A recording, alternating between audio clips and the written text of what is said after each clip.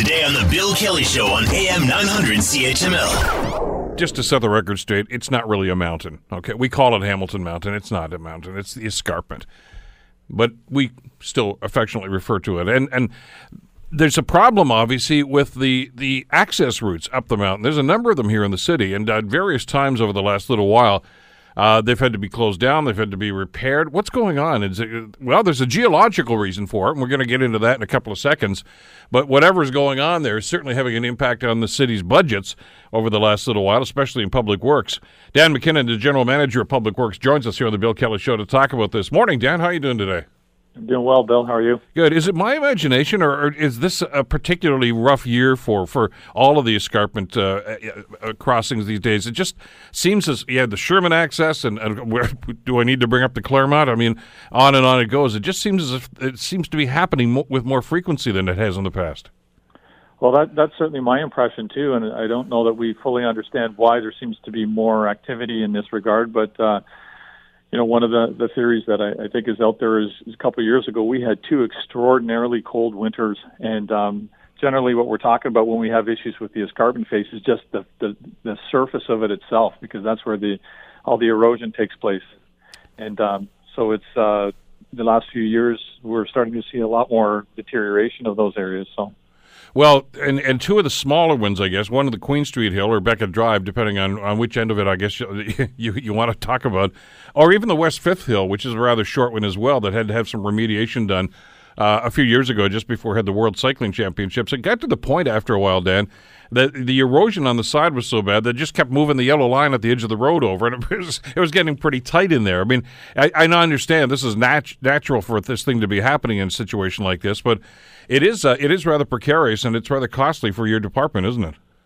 Yeah, it definitely is. And forgive me, I'm getting a bit of feedback here on my phone, but I can tell you with the Claremont access, we spent about $1.3 million just responding to the event that happened over the last few months. And with the Sherman access, and we also have some work planned for the 50 Road access. Each of those projects are going to cost about $2.5 million as well. Claremont's a rather unique situation because it's the most recent one. Of course, it was constructed, as you talked to us before, back in the early 70s, I guess, is when it was finally completed. The other ones, Dan, are been around for a while, and some suggest that they're really just kind of old wagon trails that were kind of converted and paved over. The question I was going to ask you was, if we had to do it all over again, is that the way you would design these roads?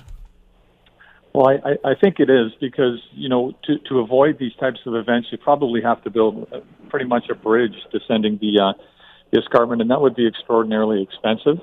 So I don't think that's a real option for the city. So we do the best we can with the designs that we have along the escarpment faces now. But there's no question that many of these passages just started as probably as goat paths a long time ago, and then just kind of evolved over time. Yeah, whether it's the Jolly Cut or any of the other ones that we can talk about as crossings. And for some of the older members of our listening audience, they can probably remember the days of the old hairpin turn.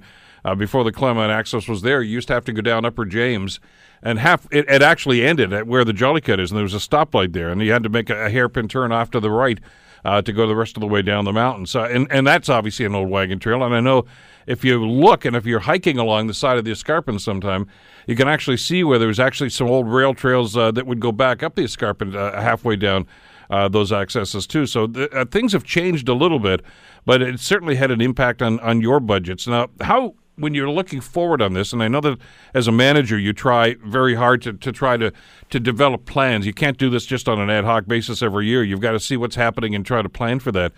Given what's happening with the erosion and the changing landscape, literally, of these escarpments, how does that impact your budget of Public Works?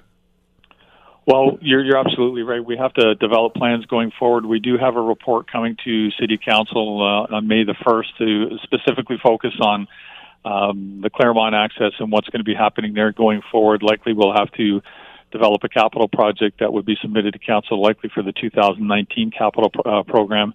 But we do have 17 of these accesses, so it's a combination of proactively inspecting them on a regular basis, doing regular maintenance, and with those proactive inspections, just kind of watching what's happening so that we can get ahead of these things.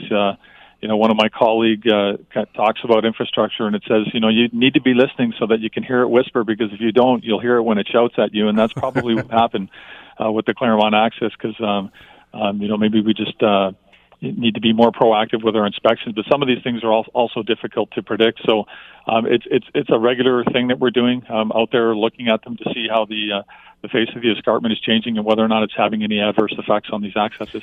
Want to hear more? Download the podcast on iTunes or Google Play and listen to The Bill Kelly Show weekdays from 9 to noon on AM 900 CHML.